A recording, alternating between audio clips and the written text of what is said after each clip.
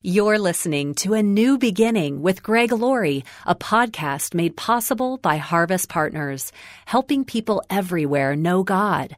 Visit our website and learn more about Harvest Partners at harvest.org. God gives us everything. We want to give God leftovers. All that we are, all that we have, come from God.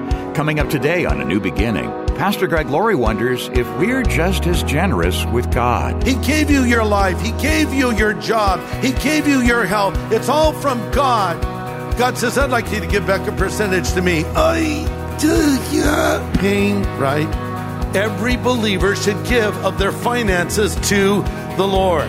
This is the day when the lost are found. This is the day for a new beginning. Amazing grace, how sweet the sound. Again you hear all the angels are singing. This is the day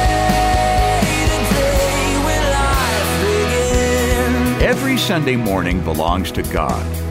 Unless it's a beautiful day, then you got to get out in the fresh air. Every Sunday morning belongs to God. Unless the weather's awful, then you got to watch the forecast. Devotions every morning. Unless you didn't sleep well or were out late the night before. God isn't content with the leftovers of our lives. He wants to be top priority. And today on A New Beginning, Pastor Greg Laurie points out that principle even extends to our financial management.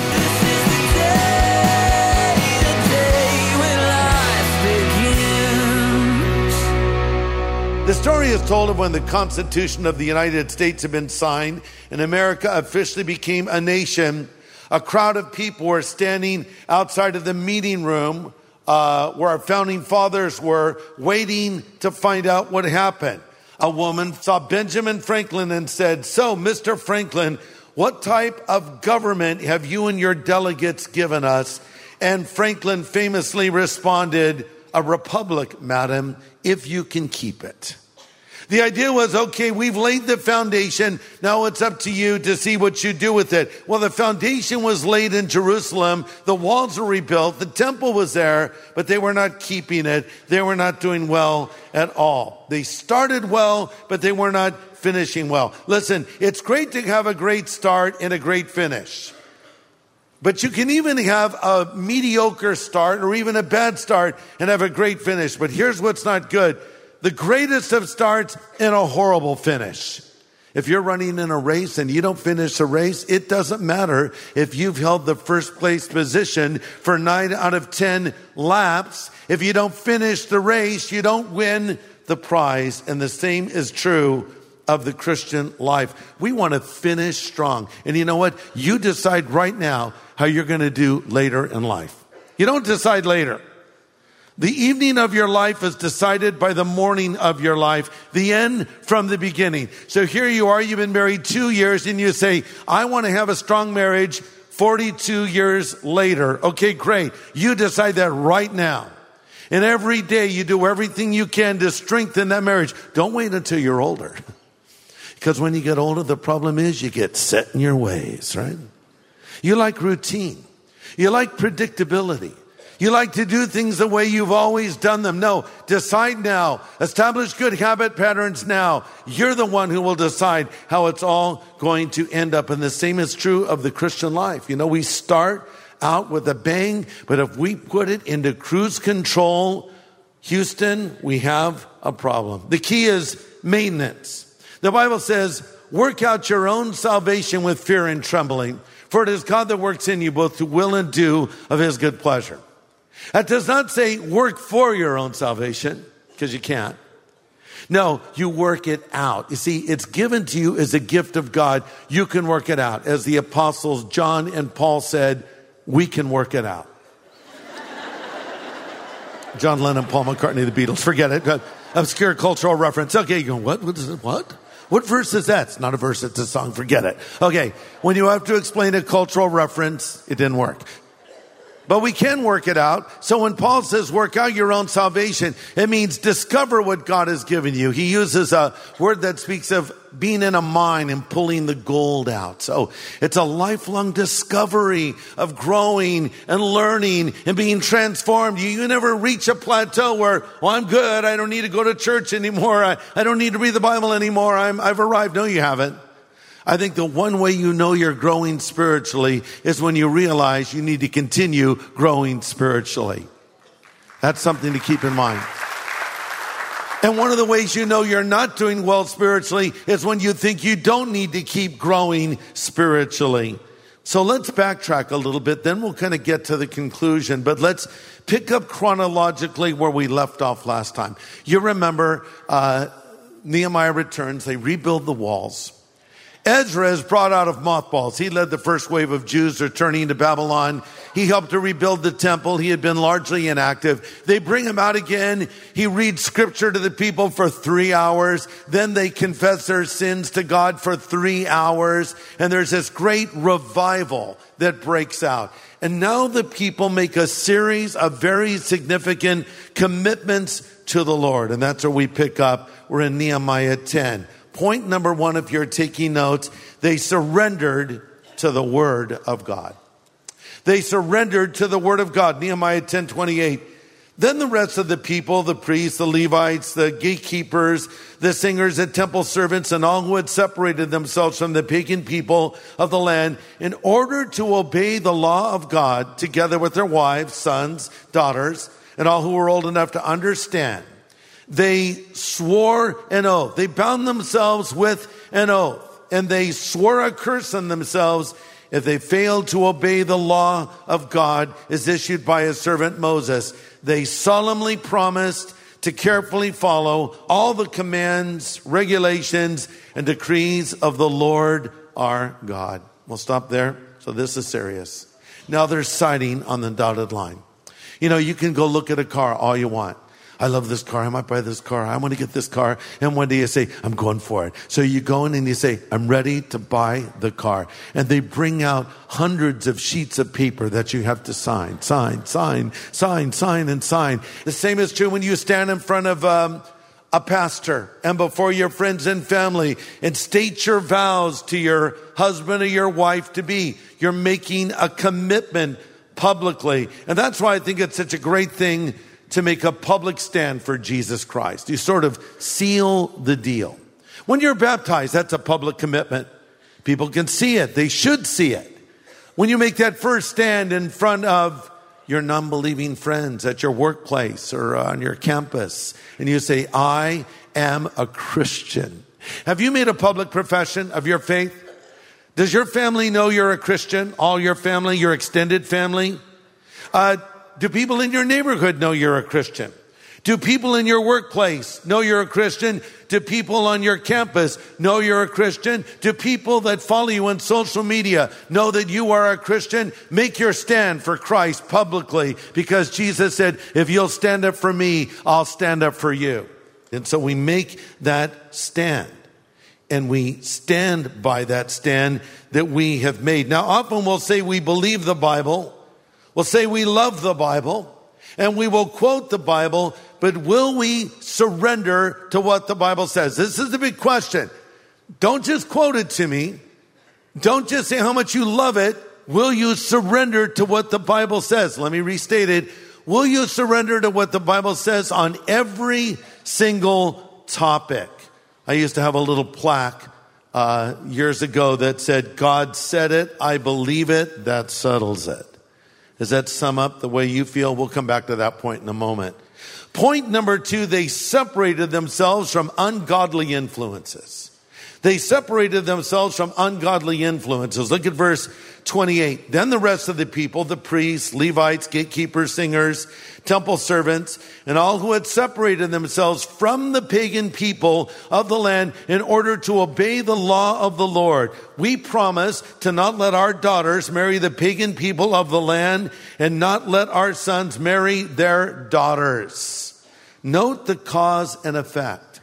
They separated in order to obey. Look at it again. They had separated themselves from the pagan people in order to obey the law of the Lord.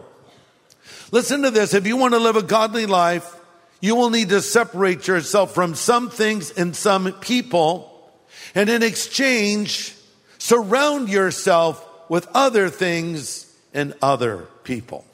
Psalm 1 sums it up perfectly. It says, "Blessed is the man that walks not in the counsel of the ungodly, or stands in the way of sinners, or sits in the seat of the scornful. But his delight is in the law of the Lord, and in it does he meditate day and night." So you had to separate from one thing and join yourself to another. The problem with the Israelites is they had a constant problem with this. They kept getting pulled down by ungodly people. They would intermarry with pagan people and end up doing pagan things, you see. And that's usually what happens when believers marry non-believers. See, the problem is generally the believer does not pull the non-believer up, but rather the non-believer pulls the believer down. Now, having said that, when I'm saying don't marry a non-believer, I'm not saying don't have contact with non-believers. Because how are we going to reach people with the gospel if we don't have contact with them? Separation does not mean isolation. You might be surprised to know that when I have friendships with non-believers, and I have friends that don't know the Lord, and we talk, and I stand for what I stand for, and they know what I believe. But I don't expect non-believers to behave as believers. I'm not going to harp on those things that you happen to be doing as much as I'm going to try to point you to Christ. Because once you come to Christ, all those other things will get sorted out. So that's my main objective with a non-believer. Bring them to Christ. Pastor Greg Laurie will have the second half of his message in just a moment. Hey, I don't know if you know about this, but we have a weekend service called Harvest at Home, exclusively for people that are tuning in literally from around the world. Listen to this. We even have harvest groups where you can get into a small group with folks from all around this planet of ours and study the Word of God. So join us this weekend, Saturday and Sunday, for Harvest at Home at harvest.org. Well, Pastor Greg is bringing us practical insights on standing for our faith from the book of Nehemiah. It's a message titled, "This is Not a Drill." Okay, now point number 3. They were invested in God's kingdom. They were invested in God's kingdom. They're making this vow. Look at verse 32. In addition, they say, "We promise to obey the command to pay the annual temple tax of 1/8 of an ounce of silver for the care of the temple of our God." Verse 35, "We promise to bring the first part of every harvest to the Lord's temple year after year, whether it be from a crop, the soil, or from our fruit trees." This was primarily an agricultural culture, livestock culture. So they would bring their offerings. It would often be something from the field or something from the flock, etc. Today, we would not do that. We would bring finances. But the point and principle is still the same. But you know, a lot of times, we don't want to give God our best. Notice they brought the first fruits, the best. We want to give God leftovers. The other day, I was with my son Jonathan and his son Christopher, my grandson, and Jonathan gave Christopher a little bag of chips. So he's eating these chips, enjoying them. And Jonathan says, "Hey, buddy, can I have a chip?" Christopher's like, "No." He says, "Son, can I have a chip? Could Dad have a chip?" Christopher's face is scrunching up like he's in pain. "No, son, give me a chip. I need a chip. I gave you those chips. Now give me a chip back." He's like in agony. He reaches in and pulls out the most pathetic little chip you've ever. It's just microscopic, and it's even hard for him to give it over. He's like turning away, like, "Here, take it." Oh, and his dad says, "No, I want a big chip." Oh, it's just like, "Oh, give me a big chip, son. Give me a good chip." Yeah. Oh, he finally gives. I thought, this is so much like us and God. God gives us everything. God gave you the bag of chips, man. He gave you your life. He gave you your job. He gave you your health. It's all from God.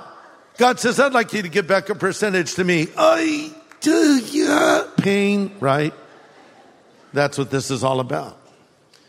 They were going to bring their very best to the Lord. God established certain laws for the nation of Israel regarding tithing. The people were to bring 1/10 of their material resources to the temple and bring the best, not the worst, to God.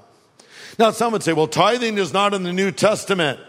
Therefore, I will give nothing to God ever.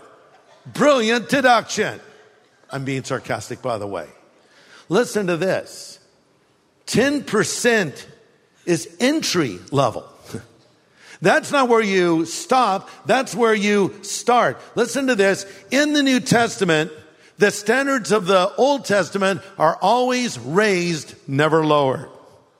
Let me say that again. In the New Testament, the standards are never lowered. They're always raised. For instance, Jesus said, you've heard that it has been said, you shall not murder. But I say to you, if you look at someone with hatred in your heart, it's like you murdered them. You have heard, speaking of the Old Testament, that it has been said, 10 Commandments, you shall not commit adultery, but I say unto you, if you look at a woman with lust in your heart, it's the same as committing adultery. What did he do? Did he lower the bar? No, he actually raises the bar. So it comes down to this. Listen, every believer should give of their finances to the Lord. Now we say, I don't like this stuff. Preachers talking about money. Wait a second. What is your discomfort really over? Remember our earlier point? We surrender to the Word of God. Oh, we love to hear what the Bible says about prayer, about hope, about the return of Christ, about comfort. Yeah, amen, amen. And then there's giving. And we're like Christopher with the little chip. We should welcome everything the Bible says about everything and just do it. So what does the Bible say?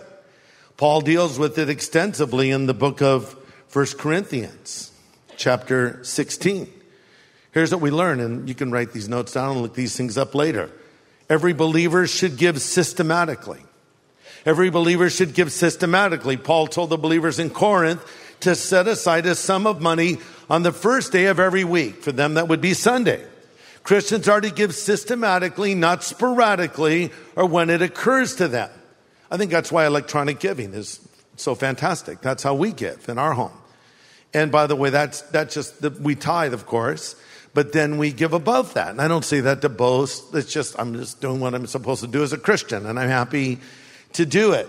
But, you can do it electronically, and it happens automatically. But however you do it, you should give systematically. Number 2, we are to give proportionately.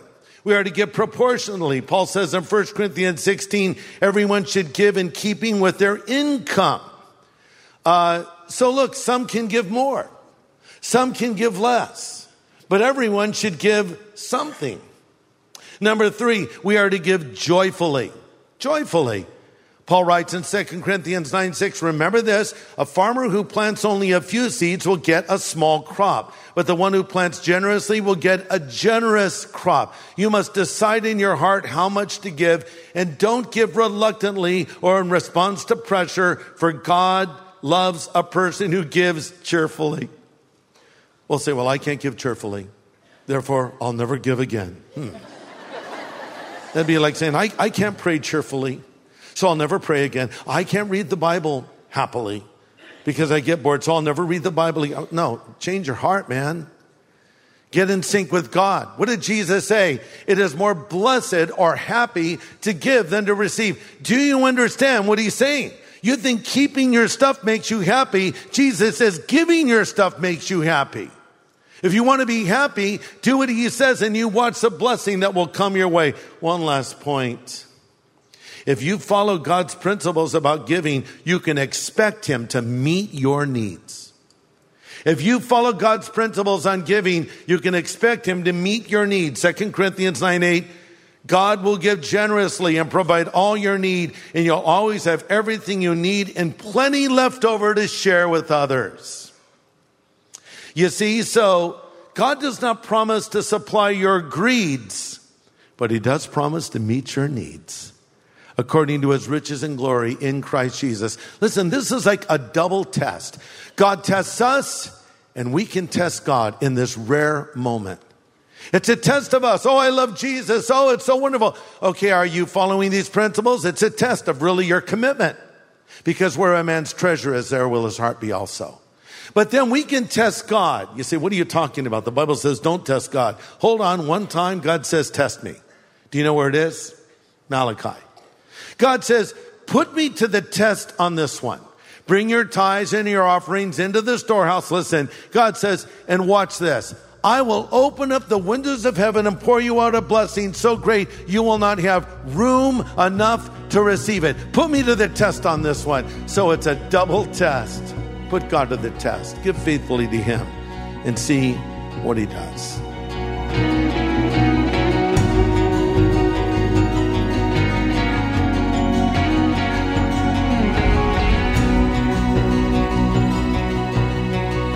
Pastor Greg Laurie with insights on the only time in Scripture where God invites us to test him. Today's message on A New Beginning is titled, This Is Not a Drill. And then, have you checked out Pastor Greg's new book, Lennon, Dylan, Alice, and Jesus? You can get the details right now at harvest.org. It's a look at the lives of so many rock and roll icons whose lives went from the top to the bottom and often to despair at lightning speed. It's an important cautionary tale. And Pastor Greg, what are you hoping the reader takes away from this book, again called Lennon, Dylan, Alice, and Jesus? I hope they take away this simple thought. No one is beyond the reach of God. I don't care how famous they are. I don't care how powerful they are or what they've accomplished. Everyone needs Jesus. There's something to keep in mind.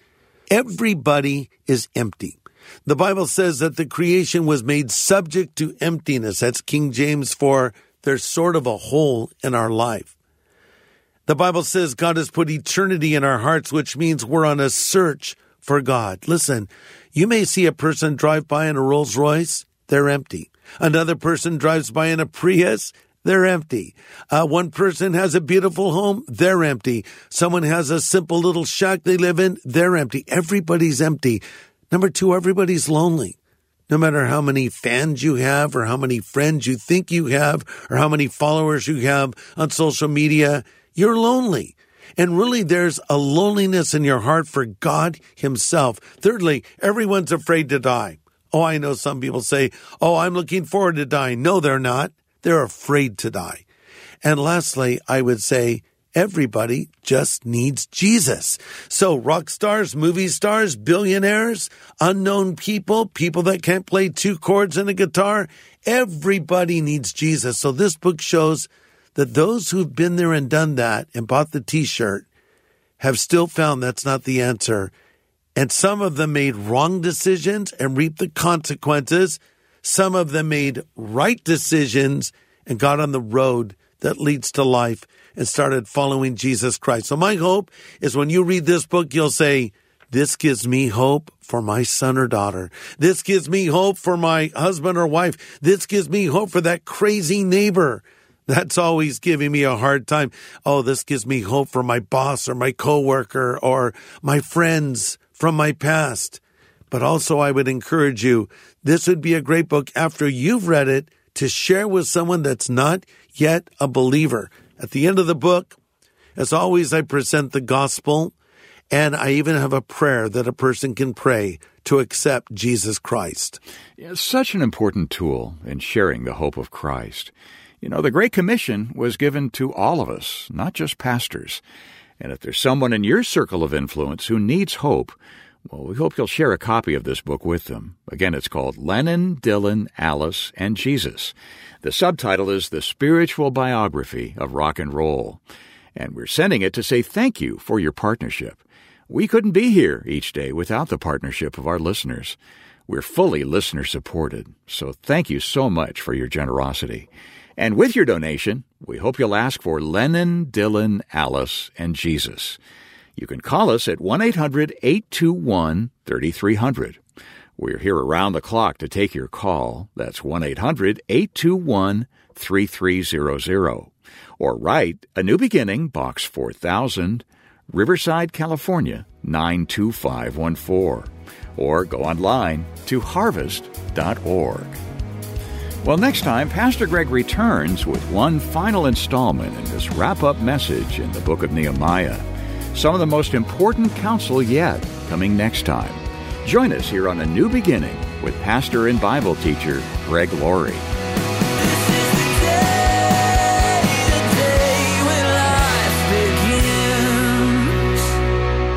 Hey everybody, thanks for listening to this podcast. To learn more about Harvest Ministries, follow this show and consider supporting it. Just go to harvest.org. And to find out how to know God personally, go to harvest.org and click on Know God.